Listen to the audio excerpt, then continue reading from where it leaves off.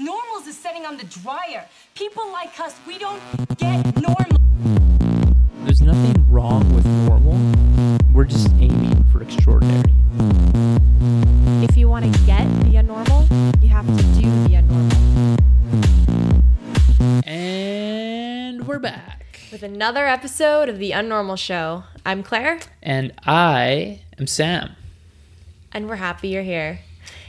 Today, do you want to introduce our special guest? Yes. We've got a real treat for you guys. Our new executive producer of The Unnormal Show. He's here with us in the studio today. Yeah, he weighs in at about 8 pounds. 12 ounces. Yeah, 12 ounces. Not a ton of height, but a lot of fluff. And that is our brand new baby boy. Oh, little cute sweet muffin. Our family just expanded with the addition of a almost 8-week-old Aussie Collie. And his name is Coda. And his middle name is Fluff. Coda Fluff. Isn't that his last name? I don't know. Yeah, it's his last name. Find him on Instagram, the Coda Fluff. Quick plug. He wanted to make sure we got that in here for you. He's trying to expand his following. Mm-hmm.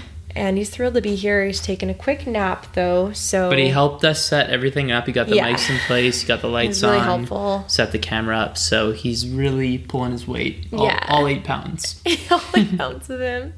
We're happy he's here. And we're happy you're here. So please, I would invite you to grab your favorite container, your favorite mug, your favorite chalice. Fill it with your beverage of choice and join us for the simultaneous sip.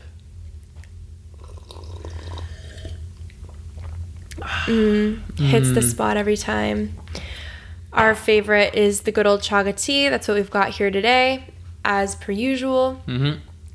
And today we're going to be diving into a little topic that I think most of anybody who has tried to do anything purposeful or meaningful in life has come across, and that is the good old imposter syndrome. Have you heard of it? Oh, have I heard of it? I live with that. Yeah? Definitely. I think everyone does. Yeah. And I think what's really sneaky about imposter syndrome is when we feel it, for some reason we think we're the only one that feels this imposter syndrome. It feels kind of like this big secret. Yeah. Yeah. Oh, I don't really know what I'm doing. It's like, and if you for some reason have not bumped up against imposter syndrome, it's basically when you're wanting to do something in the world and you're taking these actions, you're talking to people, telling them about what you're doing, but in the back of your mind, you're so consumed by the fear that they're going to find out you're a fraud and you actually don't know anything about what you're talking about and you're making it all up, and it's a terrible, terrible thing. Mm-hmm. So today we're actually going to teach you, stick around, because we're going to teach you how to kill the imposter that lives inside your head. But before we do that, we need to talk more about what imposter syndrome is and why we feel it. Yeah, we'll also share a little bit of how we've felt some imposter syndrome for sure, in our lives and here. also where we're still feeling it on a regular basis, because I think right that's now. just part of recording this podcast. Perfect. So imposter syndrome's sneaky, and I think it's sneaky because it gets wrapped up in our ego. Mm-hmm. Yeah, definitely. And at the core of what our ego's job is, it's to keep us safe. It wants to keep us safe from danger, and in order to do that, it tells us to stay in our lane, play it safe, play it small, but ultimately that's not where growth happens. Growth happens from stepping outside of your comfort zone, challenging your boundaries, and really seeing if you can do this thing that you've never done before in every arena of your life. And something that you and I both heard recently was Seth Godin's quote about imposter syndrome. That really landed. Yeah, for both of us. And it was on the Aubrey Marcus show. And Aubrey Marcus asked him about imposter syndrome.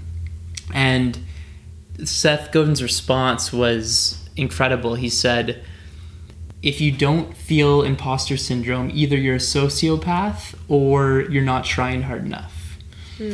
And then he followed that up with, you're trying to do something that you're not sure if it's going to work, and you're pretending like it's going to work. Therefore, you're an imposter. You should feel imposter syndrome.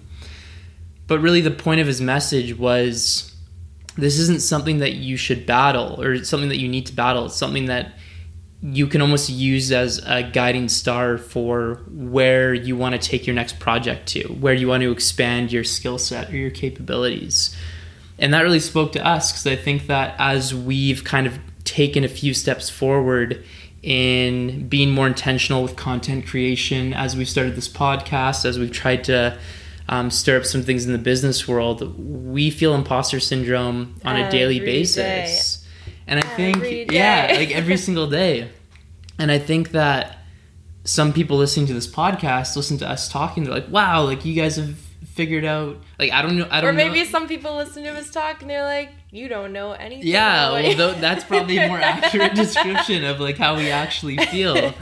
And that's the whole point, is we've taken these steps into worlds that we know nothing about, but the reason that we've got a little bit of traction so far is that we've been okay with that. And we've been okay with feeling like the dummy in the room, just trying to pick up every scrap piece of knowledge that we can. Yeah. I think it is so valuable to step into imposter syndrome and kind of expose yourself, because I feel like that's where real connection takes place. Yeah. I think even as a listener, if you're listening to this and you don't really buy into anything we're talking about, you don't think we've got the right credentials or this and that or the other thing, at the very least, we're speaking the truth and we're being real with you. And we'll go ahead and say it. Maybe we're not the most educated in some of the topics that we're covering. Like in our nutrition episodes, we go ahead and recommend you go see a medical professional before trying any of our advice. And we're very open about, we're not the most educated people in anything that we're talking about. But not everyone connects with the people who are the most educated in that field. Yeah. There has to be those people who are willing to kind of bridge that gap and spread this information in a way that is easier to connect with a large audience. And to play off what you've said, I think that the cost of imposter syndrome is us trying to play small and only wanting to work under the umbrella of our current expertise. But one distinction that I want to point out is, in today's world of connection with the internet and social media, if you know more about car mechanics than your buddy beside you, to him, you're an expert. In starting this podcast, no one that we reached out to was a expert in podcasting. They're all people that, had made a podcast with 10 episodes, or there were people that had started podcasting. So to us, they were experts. Yeah. So they were able to tell us like what gear we needed, how we should structure our shows. And that was so valuable. So valuable. And I think everyone has some area of their life that they are an expert in to the person beside them. Maybe that's gardening. Maybe that's I need someone to be Italian an expert in gardening for me. I've killed so many plants. Like we've maybe it's dog training. True. So, shout out Kelsey for being our dog training expert. Kelsey, Glazer, KG, Brian, thank you. The people that gave us all the advice for our new puppy. But yeah, I think that's really, we live in this amazing time where we've got all the tools at our fingertips to create value for other people. And I think that for a lot of people, and the reason I think this is because I feel this on a daily basis, we're afraid to put ourselves out there and start creating things because we think, oh, I'm not an expert, or it's that same imposter syndrome that comes up.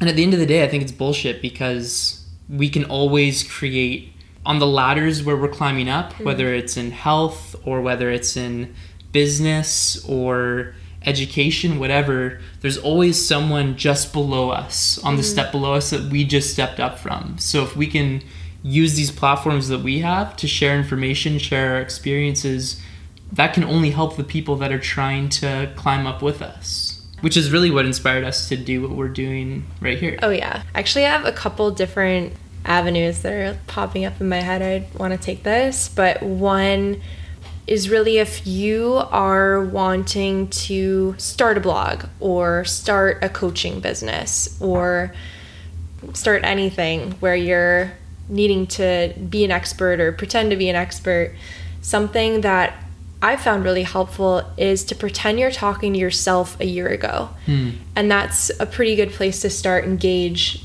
you know, the kind of audience that you could at least be talking to. You know, if you can't be talking to everybody, at the very least you can be speaking to and connecting with this very specific group of people who are in those shoes now that you might have been just a year ago.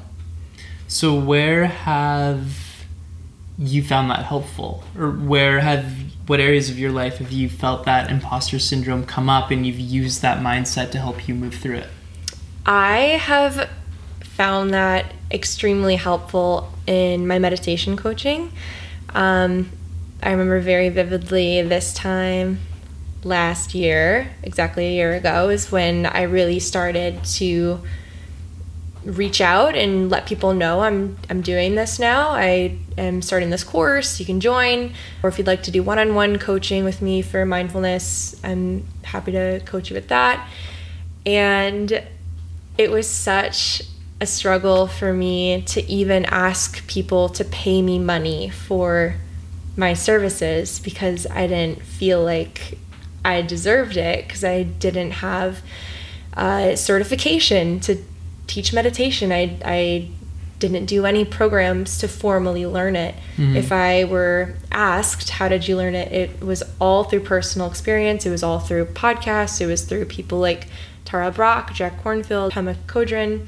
And I think that's really interesting because like that speaks to the culture we've been raised in, where we think that education is something that happens within the four walls of an institution, whether that's high school or university.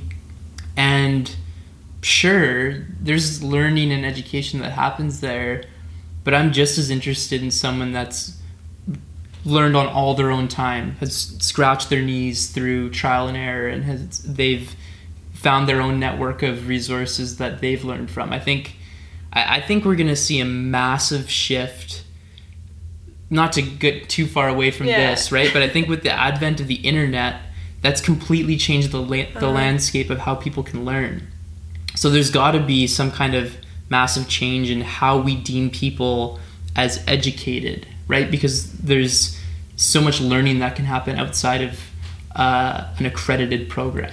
But the funniest part is that we think we need these certifications and these letters after our name and all these things to be an expert in the field. But if you went to college and got a business degree, did you graduate feeling like an expert in business? Yeah, good point. Really? Did you? Because I don't think you did. No. So at no point will you not feel like an imposter. You'll always get to the next rung on the ladder, and then at that point you're in competition, air quote, competition with this new level, this new crowd of people speaking the same thing as you, sharing the same message, and then it's like, oh, I gotta step up my game to these people. It can feel like a never-ending game, but what it can really be is a dance with this fear that you feel. But if you're doing anything meaningful, that's going to be there.